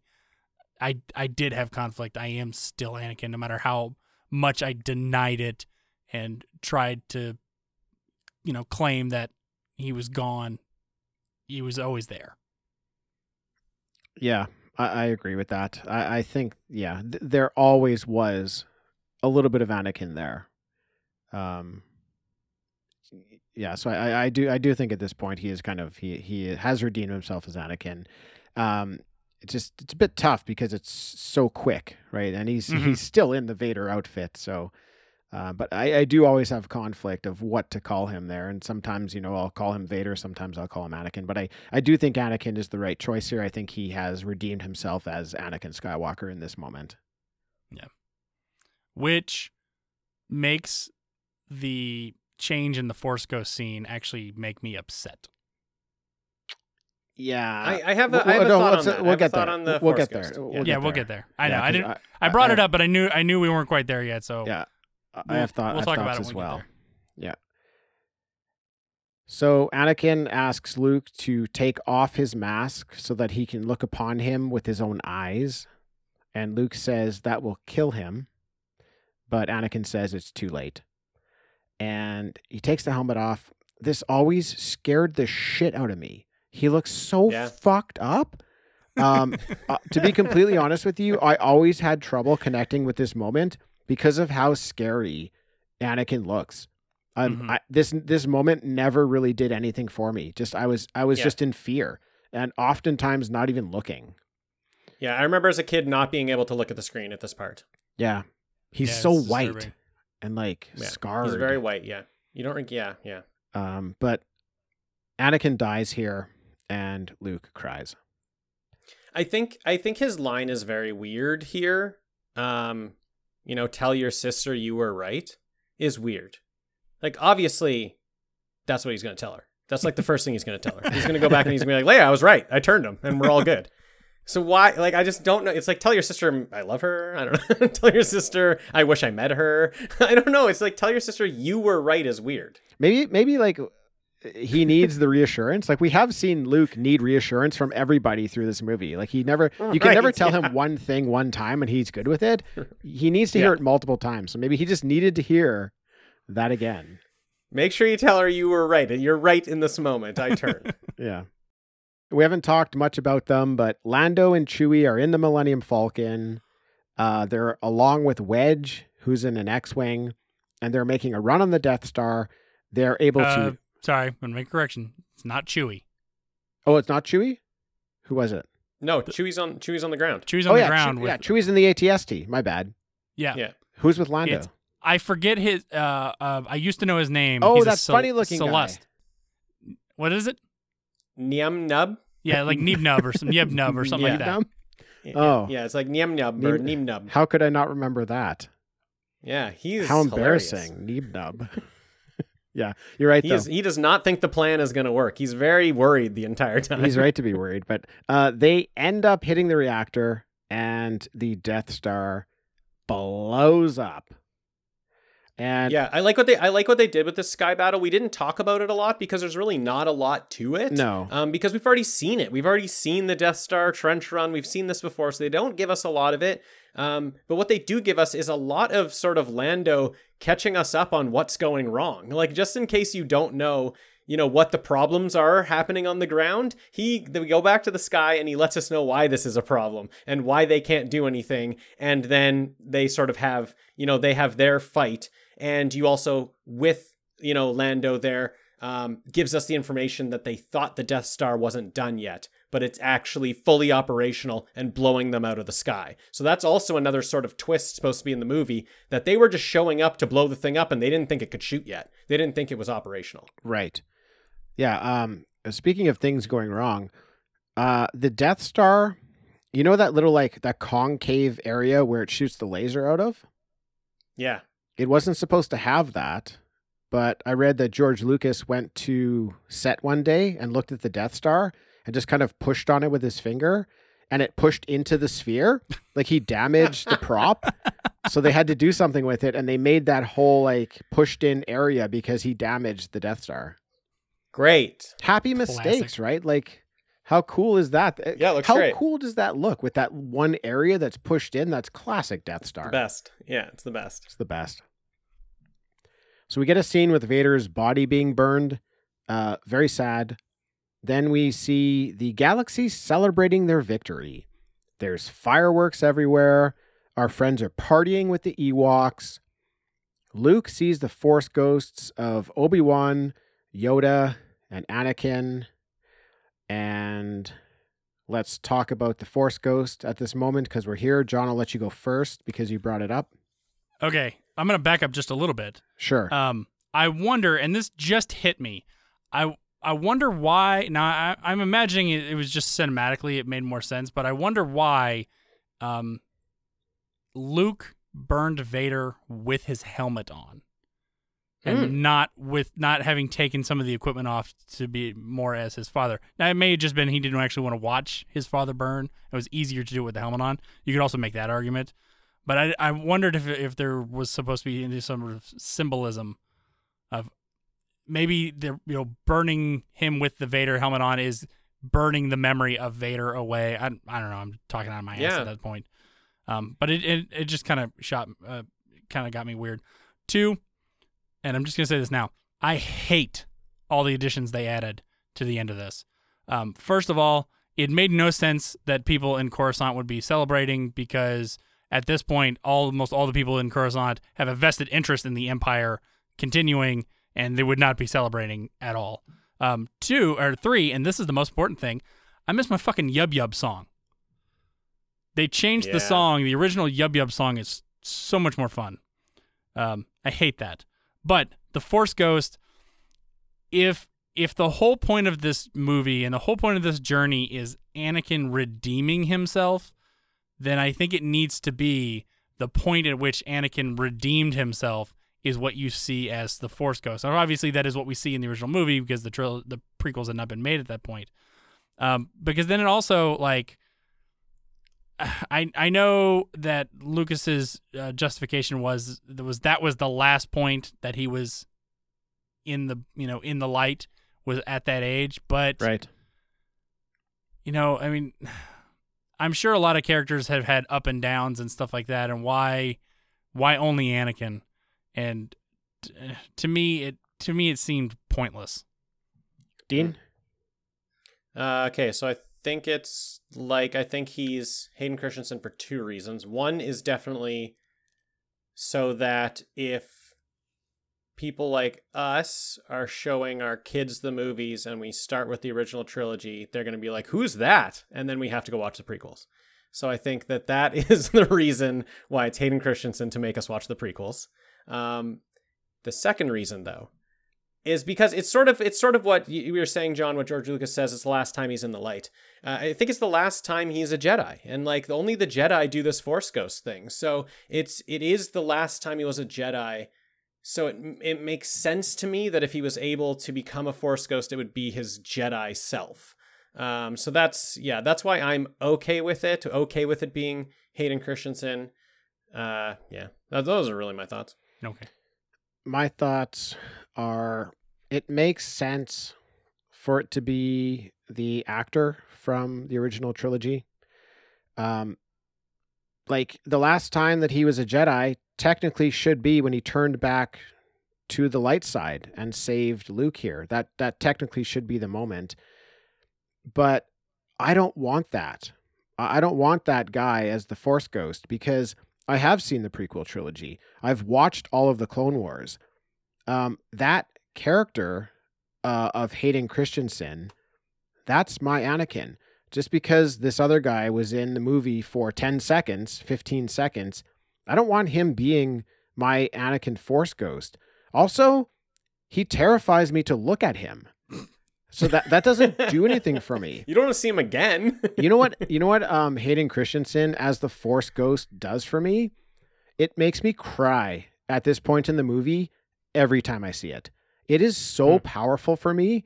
I get so choked up seeing that guy's face, just knowing the plight that he went through, that I don't get any of that with this other actor. So sure, like it should have been him, but I do like the change. I don't like many of the changes that they made.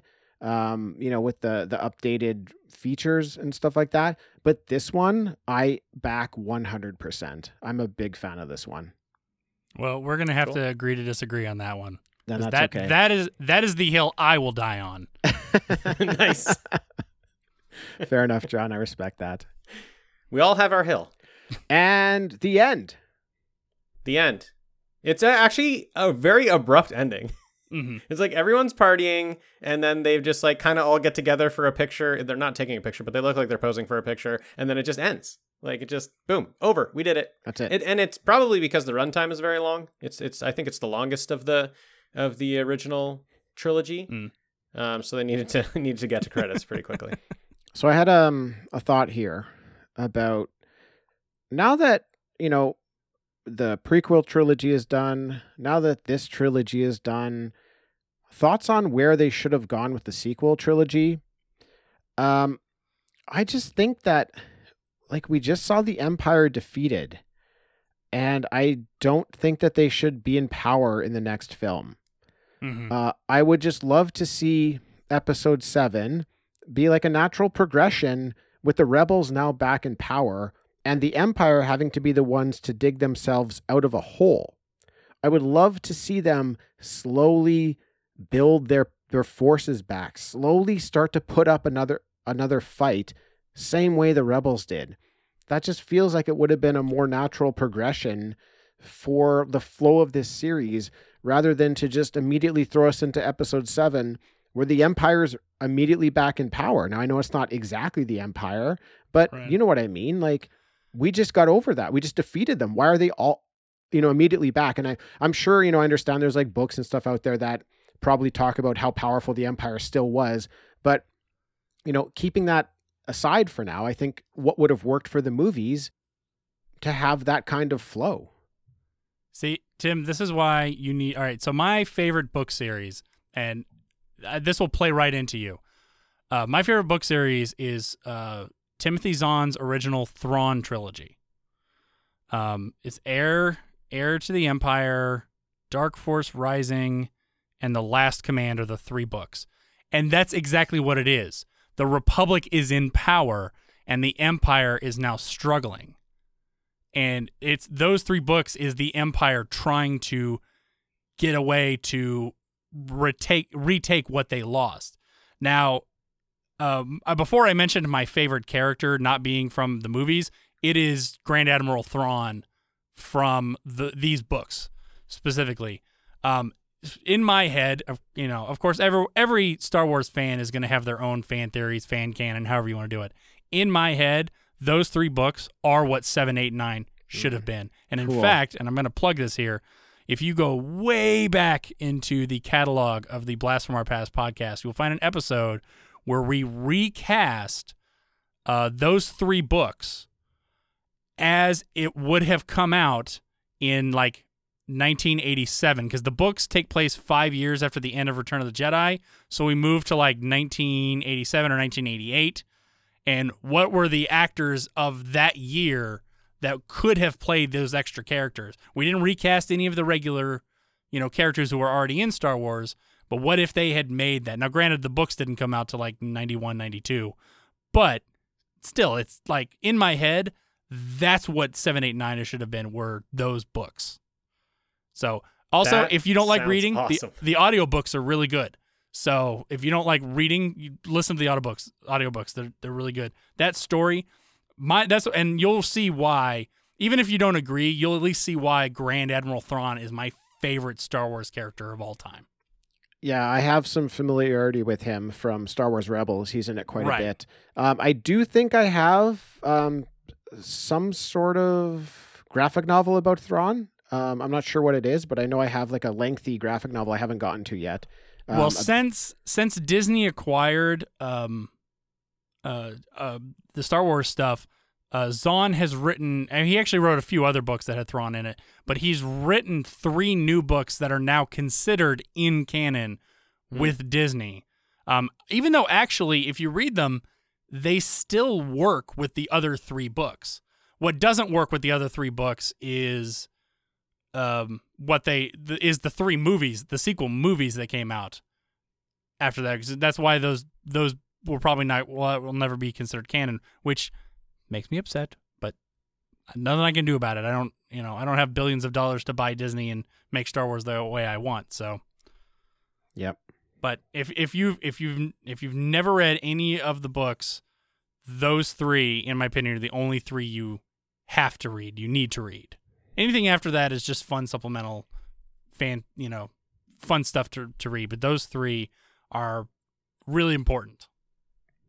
Very cool. All right, let's get to our rankings. Yep. John, as our guest, I'll let you go first. Could you please rank the Star Wars movies, episodes 1, 2, 3, 4, 5, and 6, including Solo and Rogue One? All right. This is going to be pretty. This was a pretty easy list for me to do. I'm going to start at the bottom because that's the way we do our top 10s. We start at the bottom and go up. In this case, I'm starting number 8. Easily the worst Star Wars movie ever made, Attack of the Clones. I can't watch it. It is worthless. Dean's giving you a thumbs up. So bad. Cannot watch it. Number 7, right on its heels, Revenge of the Sith. Ouch. I cannot. It's again mostly worthless. The whole fight with Anakin and Obi-Wan does nothing for me. I'm basically an emotionless Sith at this point. You're making him cry over there. It does nothing for me. I actively dislike the Vader no at the end. It's yeah. I'm not going to get into it. Well, thanks everybody for listening, and we'll catch you next time. All right. Next one, Solo. I did not like Solo. It's okay, but to me the characters were not memorable.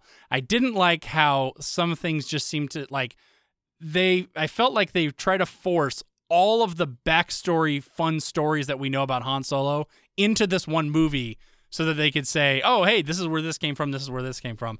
And to me, there's no reason why all of that stuff should have happened all at this one moment in time for him. So that I didn't like that. Above that is The Phantom Menace. The reason I like The Phantom Menace is because I mentioned before that I'm an Empire guy. I like the dark side characters. When I was 18 years old and I saw the trailer for the first time, back when you had to go to the movie theaters to see the trailers, seeing Darth Maul on screen with the fucking double-sided lightsaber was mind-blowing to kids of my age. None of us had ever thought of something like a double-sided lightsaber, and Ray Park plays Darth Maul so well, even though it's not actually his voice, but just the physicalness of him so well. I was actively pissed off when they killed him off at the end of that. Yeah. I understand, maybe having to have him killed off at the end of the 3-movie arc, but at the end of the first movie, I mean, he was the reason I wanted to go back. That saber fight with him and Obi-Wan and Qui-Gon is the reason I watched that movie.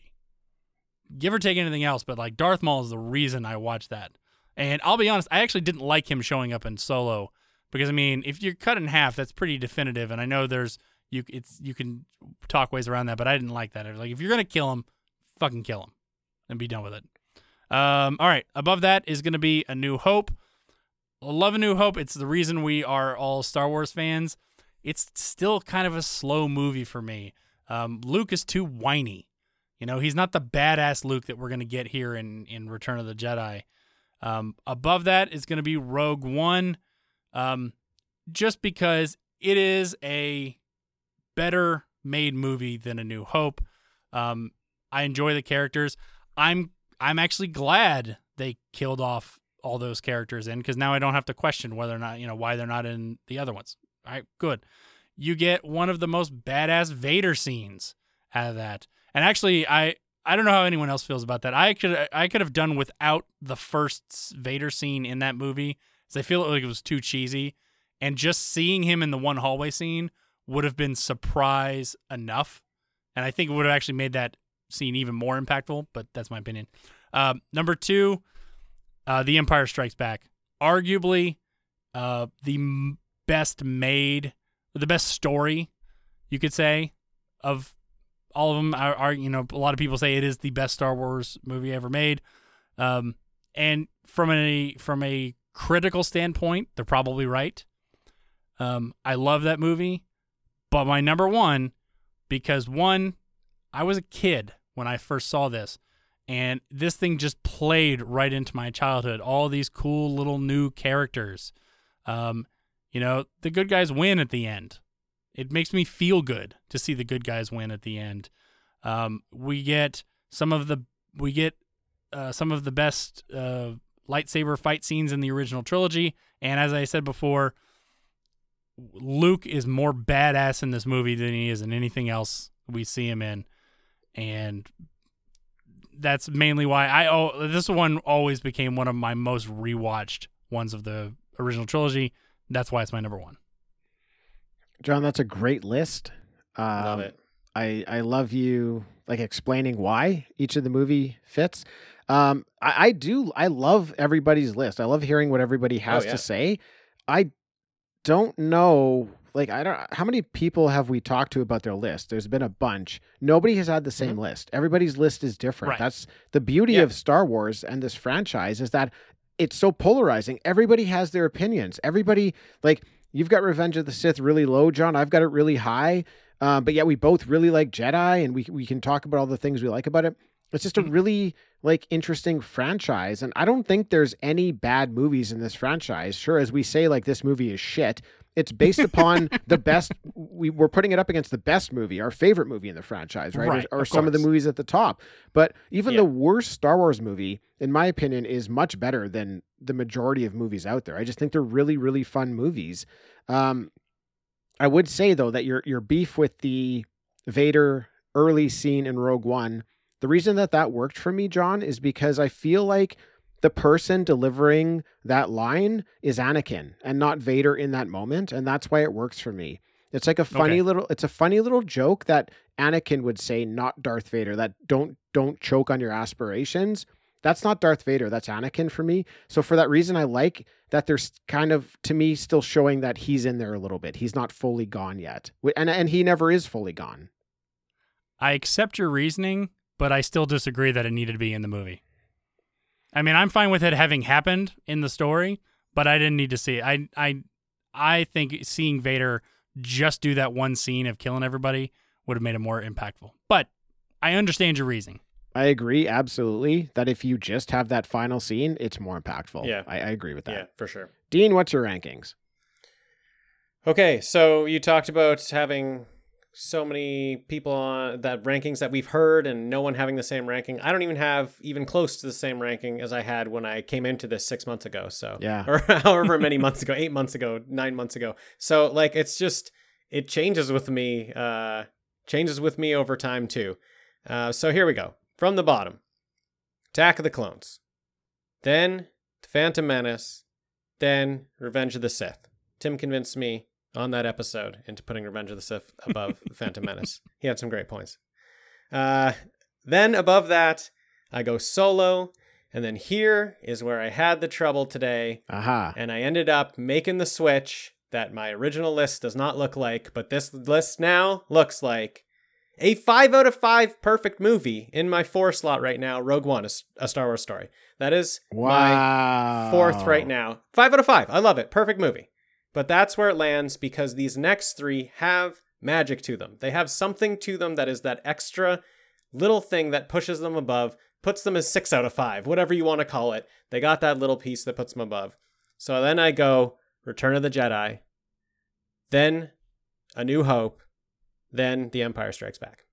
Love it. Great list. I love that the original trilogy is all at the top there for you. They all started to climb. I had Rogue One originally up there. Yeah, I know you past New Hope and Return of the Jedi. Yeah. But going back to these things, revisiting them, they have that magic. I don't know if it's just the nostalgia factor or what it is, but it doesn't matter. That's where they sit for me. They're all 3 of them are going to be above Rogue One. Nostalgia is a hell of a drug. Hell yeah. Hell of a drug, and I love it. Hell yeah. Okay, so my rankings.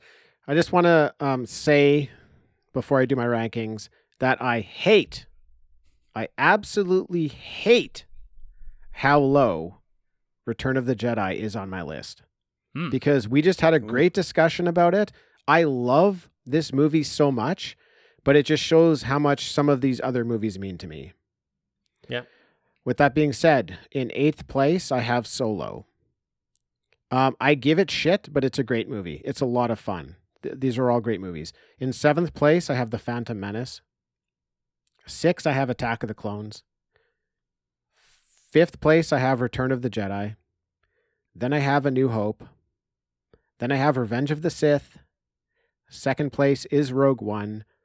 and first place is The Empire Strikes Back. Cool. So, John, thank you so much for joining. Please take a moment to let everybody know about your podcasts and where they can find you. Well, first off, thank you guys so much for putting up with my ranting. Oh, it's all good. I feel like I got us off on a lot of odd topics there. It turns out on podcasts, that's kind of what you do sometimes, is you just rant. So that it's all is good. absolutely true. If you liked the sound of my voice and want to hear it some more, you can check out the Blast from Our Past podcast. That's the one where I do with my brother Adam. I almost said our brother Adam. He's our brother. He's our brother. Yeah. He's our brother. At this point, yeah, we're all brothers. And we, much like Tim and Dean, just kind of talk about the media of our childhood, mostly focusing on the 70s, 80s, 90s. Our format's a little bit different. So, after you guys listen to maybe an episode that Tim and Dean did on a subject, chances are we might have done it on the Blast from Our Past. Come check it out and hear our take on it. We do TV, movies, and recastings as a format, top 10s as a format, and album reviews. I think we're the only podcast that does album reviews on our network. Throwback Trivia is a fun little 30 to 40 minute trivia game. It's all nostalgia based. You'll love that. And then my newest one, Comics Underground. Honestly, it just came from me wanting a place to talk about comics. And I just, I guess I'm just going to start a podcast about it. You can find any one of those if you go to bfopnetwork.com. Yep. Check all those podcasts out. I listened to all of them. I know Dean does as well. Dean and I have also been guests on all of those podcasts. So go, if you want to hear us on those, you can check that out. We're there. If you want more from Talking Back, please check out our Patreon at patreon.com/talkingbackpodcast. And please listen to all of the other podcasts in the Blast from Our Past network. We promise you'll find something you like. You can find everything you need at bfopnetwork.com. John, once again, thank you, my friend. Thank you, guys. Dean, thank you for joining. Thanks, Tim. Thanks, everybody, for listening, and we'll catch you next time.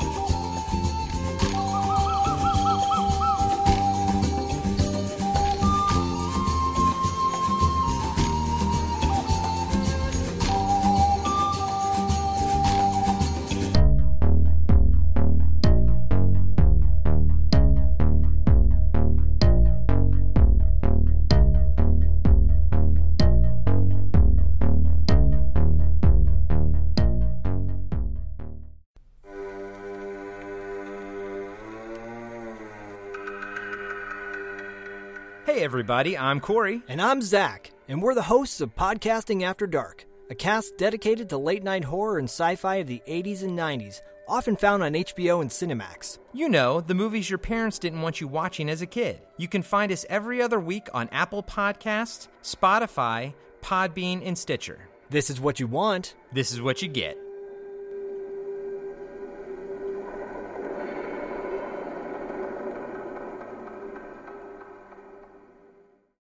Thanks for listening to the episode, everybody. We wanted to let you know if you'd like to show your support for Talking Back, then please check out our Patreon page, where you can join one of our membership tiers and unlock bonus episodes and more each and every month. Or you can check out our page at buymeacoffee.com/talkingback, where you can make a one-time donation of any amount, or feel free to leave a positive review for us on iTunes. All three options are great ways to show your support for the show. That's it. We're done.